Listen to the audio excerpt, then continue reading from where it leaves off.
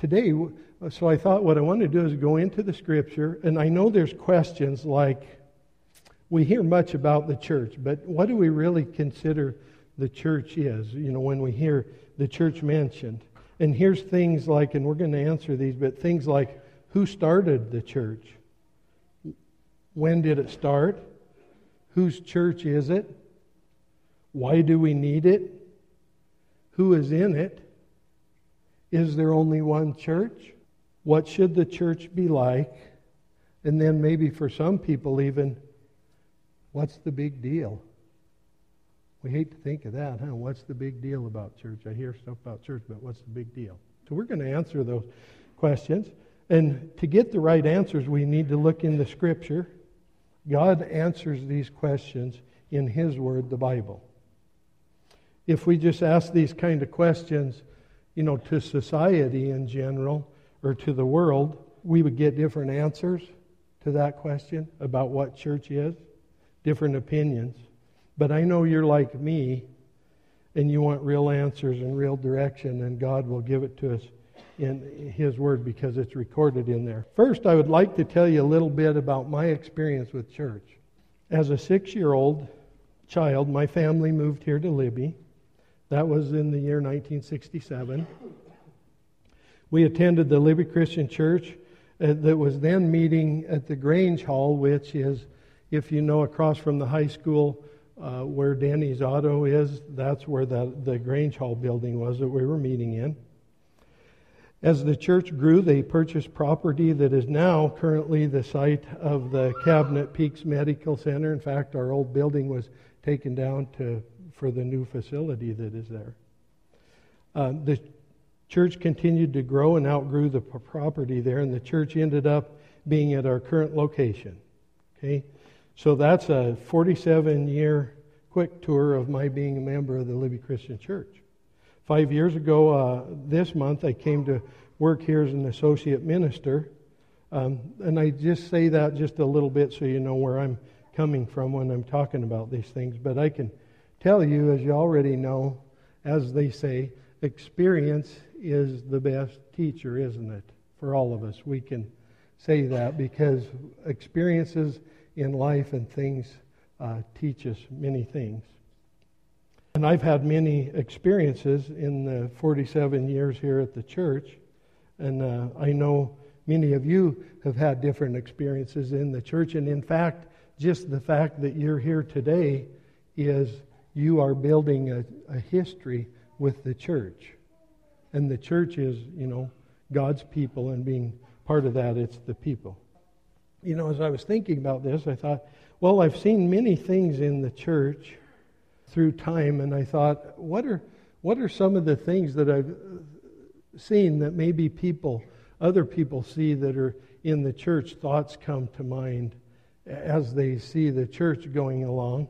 I have this list. There's about 19 or 20 things that I'm going to say here, but listen to these and let your mind kind of see how they bounce off your mind and maybe trigger some of the things through time, whether you've been here a long time or maybe this could be your first or second week that you've been here. But good, I've seen good and bad, happy and sad, slow, fast, nice, mean, rich, poor, righteous, unrighteous, clean and dirty, truth, lies, knowledge, foolishness, moral, immoral, honest, dishonest, love, hate, kind, unkind, sweet, bitter, upright, crooked, comfort, conviction, peace, turmoil, trust, doubt, committed, uncommitted, faithful, faithless. But the list could go on and on. But here's what I found out. Real people in the real world of being in God's church, where His Son Jesus does something wonderful. Jesus does something wonderful as we think about those thoughts and how we are as people. And at times, I got to be honest, it doesn't make any sense to me how we can get along. Sometimes in our own families, it's just hard to get along with one or two people, isn't it? And we have hundreds and hundreds of people here that are involved in the Libby church body, and we see Jesus being the glue. But God's Spirit's in the church, and He loves the church. He does. He loves the church. It was His idea. And His Son Jesus is the head of the church, and He gave Himself up for the church. And I want you to grab your Bibles and go to Ephesians chapter 5, and we're going to start in verse 25. She'll have the scripture up here, probably behind me. Ephesians 5, 25 through 30. It's good to hear those pages rattling. Husbands, love your wives just as Christ loved the church and gave Himself up for her, to make her holy, cleansing her by the washing with water through the Word, and to present her to Himself as a radiant church, without stain or wrinkle or any other blemish, but holy and blameless. In this same way, husbands ought to love their wives as their own bodies. He who loves his wife loves himself. After all, no one ever hated their own body, but they feed and care for their body, just as Christ does the church. For we are members of His body. Here in Paul's letter to the believers in Ephesus, he uses the marriage relationship of a man and a woman to help us understand. Now, that's something that we can understand, isn't it? The relationship of marriage and a man and a woman caring for each other. Well, that's what is used here as an example of how Jesus cares for the church and the way He views the church. And remember, the church is us here. Isn't that neat? Isn't that neat to think about? That example is used. When I hear people talking trash about the church, I shake my head and I think, that's the bride of Christ. We see that in God's Word. And I think, what does Jesus think about that when people say things about trash in the church? And, we might sometimes think, well, it's just some of the people in the church that we're talking about, but very quickly the church gets labeled into it. That person goes to church, they call themselves a Christian, they're doing that at the church, and I don't agree with that or whatever, and we often hear people talking about things like that. Have you ever went up and told some guy that their wife was ugly or stupid or not a good fisherman or not a good hunter? Have you ever done that? I mean, because it can bring bodily harm to you. And then also, I'm thinking sometimes the guy that's doing it might be bigger than you. And if it was me and I made that determination, I'm not foolish. I'll just take care of things later when the opportunity's right? Kind of when somebody's not paying attention. But I mean, we laugh about that, and of course I'm joking about that. But the fact is, Jesus loves the church. The church is the bride of Christ, and He is the provider and the protector of the church. And we will see, the Scripture tells us that even the gates of Hades or the gates of hell will not prevail against it, and it's because Jesus is protecting it. He is protecting us. He's watching out for us, just like the husband and wife analogy that we have there. These are important thoughts. But now let's look at where the church is first mentioned. Go to Matthew chapter 16, starting verse 13, says, When Jesus came to the region of Caesarea Philippi, He asked His disciples, Who do people say the Son of Man is? They replied, Some say John the Baptist, others say Elijah, and still others Jeremiah or one of the prophets.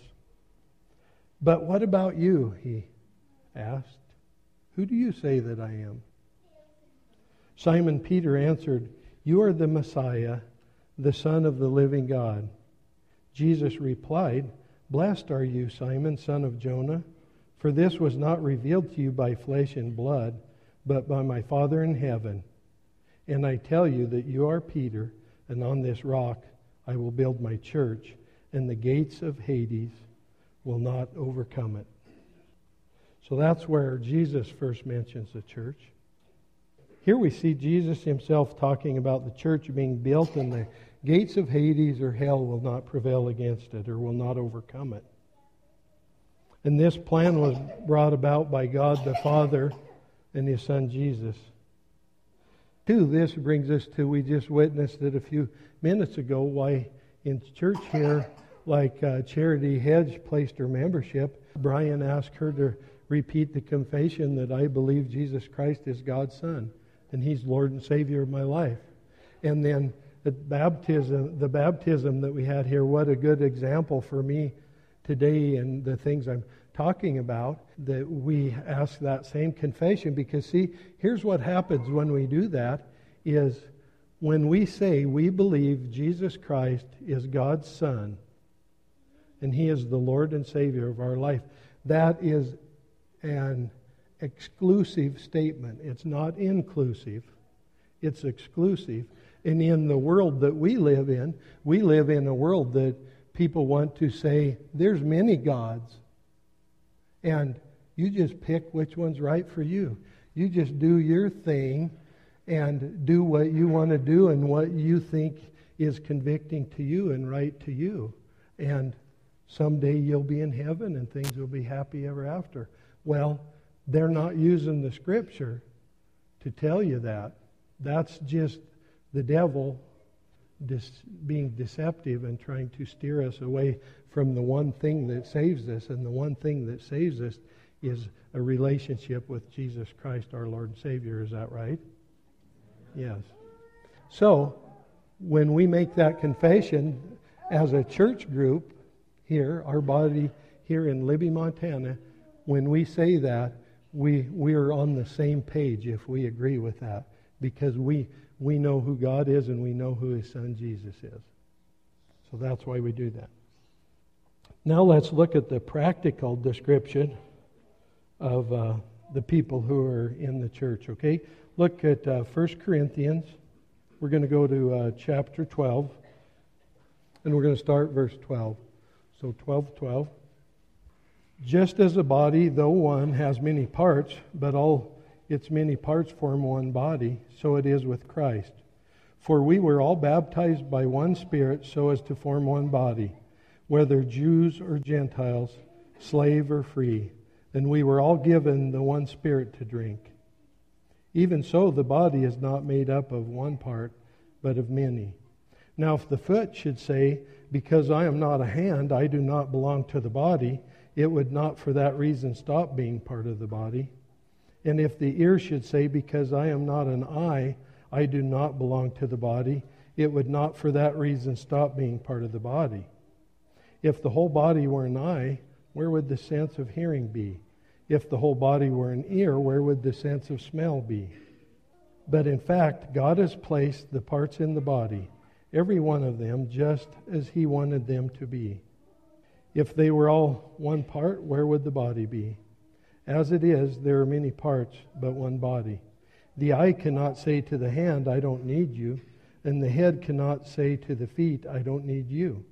On the contrary, those parts of the body that seem to be weaker are indispensable, and the parts that we think are less honorable we treat with special honor, and the parts that are unpresentable are treated with special modesty, while our presentable parts need no special treatment. But God has put the body together, giving greater honor to the parts that lacked it, so that there should be no division in the body, but that its parts should have equal concern for each other.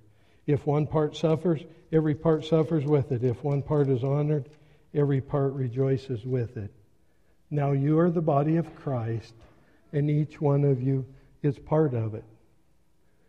Isn't that a simple, interesting, easy way to understand? Spiritually, we think of the body, the church body here, the group of people, and here we're seeing the Scripture tell us it's just like a physical body. And when I think about that, I think, this church, what if everybody was a hand? We would get a lot of things done, right?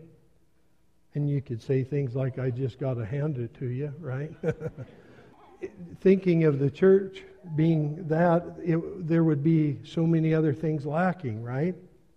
And in experiencing the church from the way, especially the staff people that I'm one of here, just throughout the week being here and knowing things that are happening and going on, many, many times there's people just doing stuff. Nobody even tells them to do it. They just see something and they come and they're doing it, and it's something that they can do. And people are taking part in doing those things. And oftentimes when you say something to them, hey, I appreciate you doing that, they don't want any recognition, and they would probably, some of the people would quit doing what they are doing if we recognized them from up front here and pointed it out, because they understand that the reason they're doing that for the church, what they are doing is they love God. That's why they're doing it. They're not doing it because we've asked them to or somebody has compelled them to do that. They love God first, like what Jim England had said about in our giving. First they love God, and then they fit into the church body and what God has prepared them to be able to do. Isn't that neat? And that's why we see all the things getting done that get done that make up the church that we are seeing here in Libby. I think of things like, I got a list of stuff here, things like supporting missions, the food pantry, Celebrate Recovery, the mission shop, the blessings ministry, the candle ministry, funerals, wedding, children's ministry, student ministry, adult ministry, SALT groups, which is our small group, home groups. This does not include in any way all of the things that are happening, but when we think of those things come together with people doing the things that they are doing. But God uses His people to get the things done that He needs to get done. One of the things that often happens in elders' meetings, and that I've seen over the years and happening at the elders' meetings, we will identify a area of need in the church body, things that are happening, oftentimes areas of ministry. Well, we start praying about that and asking God, how's that going to work out? What are we going to do here? And God in His timing answers those prayers, and those things start happening.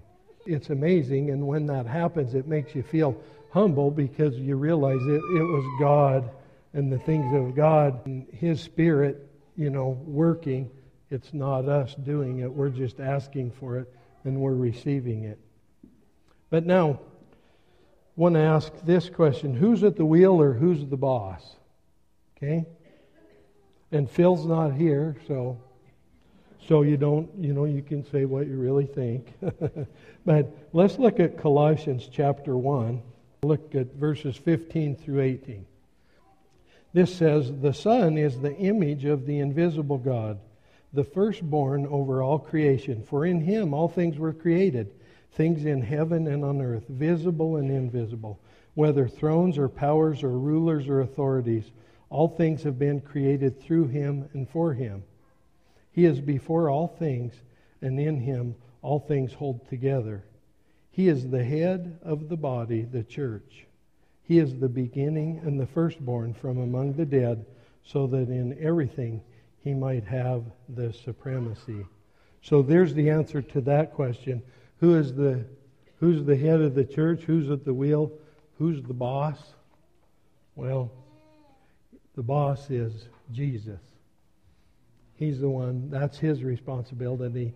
He takes care of that very well and very divinely. Now here's something then, too, in thinking about the church that I thought we need to clarify. Is the church perfect? I see some heads.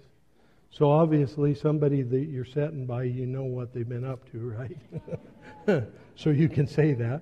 But you will often hear people say that the people that go to church think they're better than everybody else. Now, we don't think that. We shouldn't think that. And Lord forbid that we would make people think that. And sometimes I think the way we come about leading our lives, we make people think that, and it's not our intention. But when it really comes down to it and we really understand, we understand that we're not better than anybody else.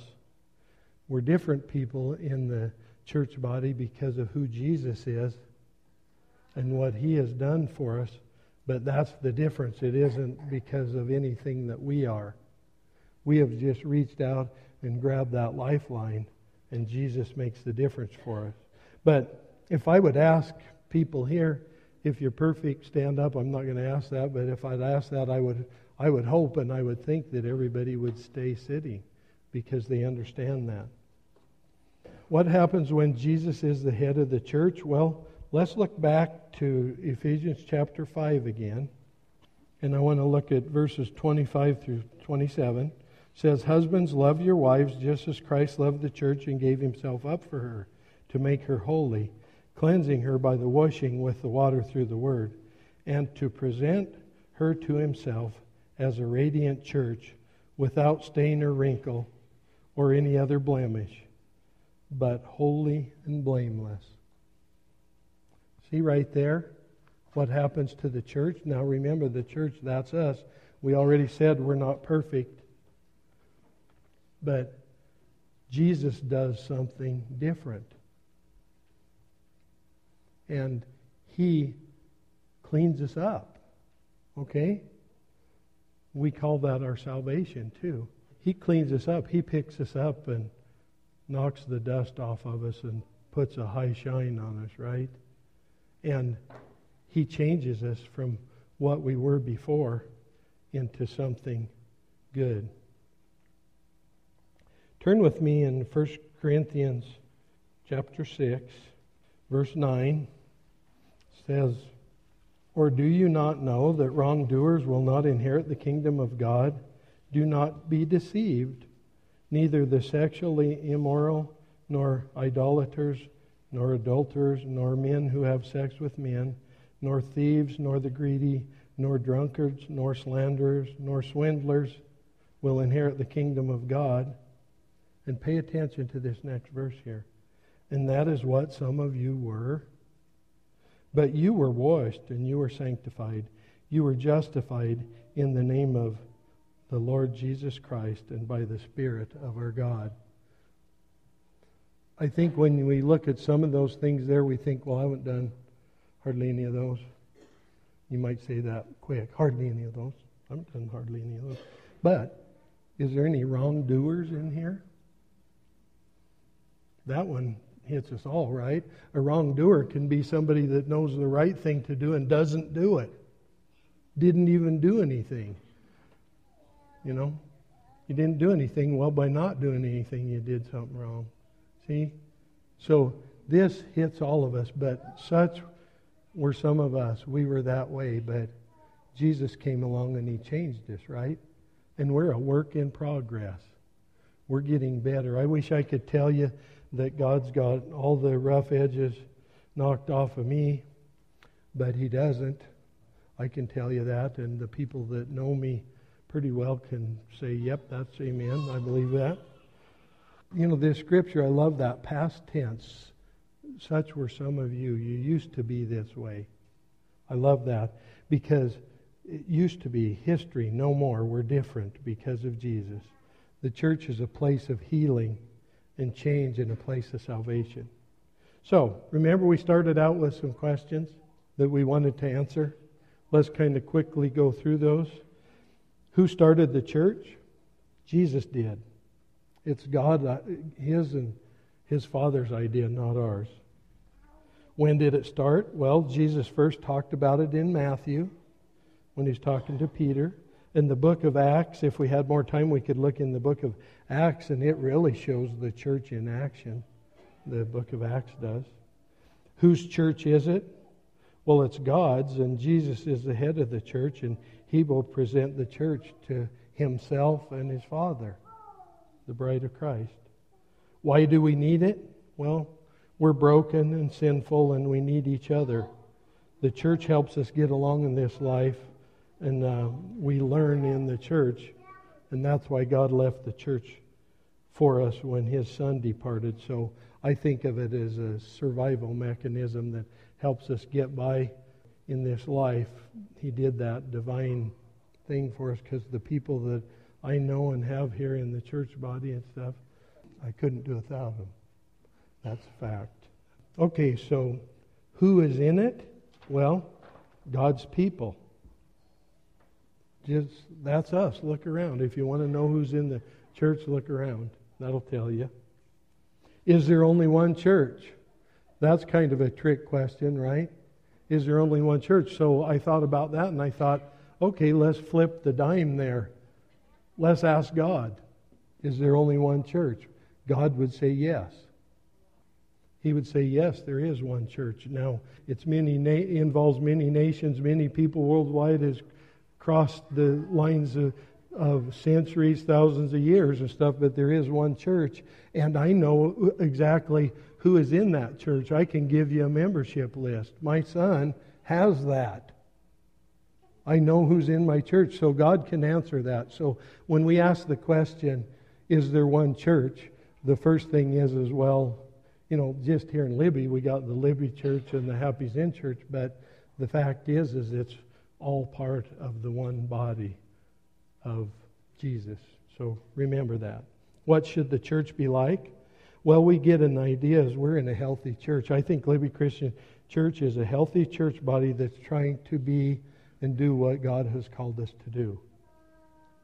We're not perfect, but Jesus is, and He's the one that is helping us and giving us guidance to become what God wants us to be. When we have His Word, we go by His Word, and we have His Spirit to guide us along the way. Then maybe even the question, what's the big deal? Okay? I brought that up. What's church? Okay, church, I hear about church all the time. What's the big deal? Well, eternity with God is in store for those who choose to be part of the church.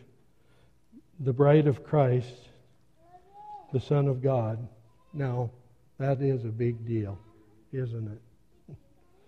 And then when the church is a church, we see and we choose to be part of it, or we might think, well, I'll wait and see, or we might think, well, it's not for me. So, I would leave you with this. What do you think? What do you think when the church is the church? I want to just offer an invitation time, and as we pray here in a minute, the worship team will be coming back up here too for our closing invitation song. But I want you to just think about this week, the church, and where you fit into that and what you're doing to be part of God's body, the church, the bride of Christ. And then, too, this morning there could be some people here, maybe you have questions on membership. You saw a lady, Charity, place her membership, and you saw a lady be baptized. You might have some questions there about that. Well, we have people that can help answer your questions. You might have somebody that you want to pray for or pray with, and our prayer room over here, we use that for that, and we'll pair you up with someone if you have questions. But I would just ask you this time to just pray along with me, okay, please? Dear Father, as we come before you, God, we are thankful that your word tells us about the church, God. And we're thankful that we get to be part of it, God. And also that even in our brokenness and our disappointments that we do to you, God, you love us. You loved us so much that Jesus died for us. And as the church goes along, God, it's about who you are and who your Son is. And thank you for us here in Libby, in this church group, to be able to be part of that. And I just lift up the people, Lord, that have questions, maybe wondering about if church is something for them, or if it's real, or if it makes a difference, God, that they will see you and they will see your Son Jesus, and they will live with you in eternity because of being part of something that goes well beyond us or any of our things. It's about who you are, God. So thank you for that, and we pray and ask all these things in your Son Jesus' name. Amen.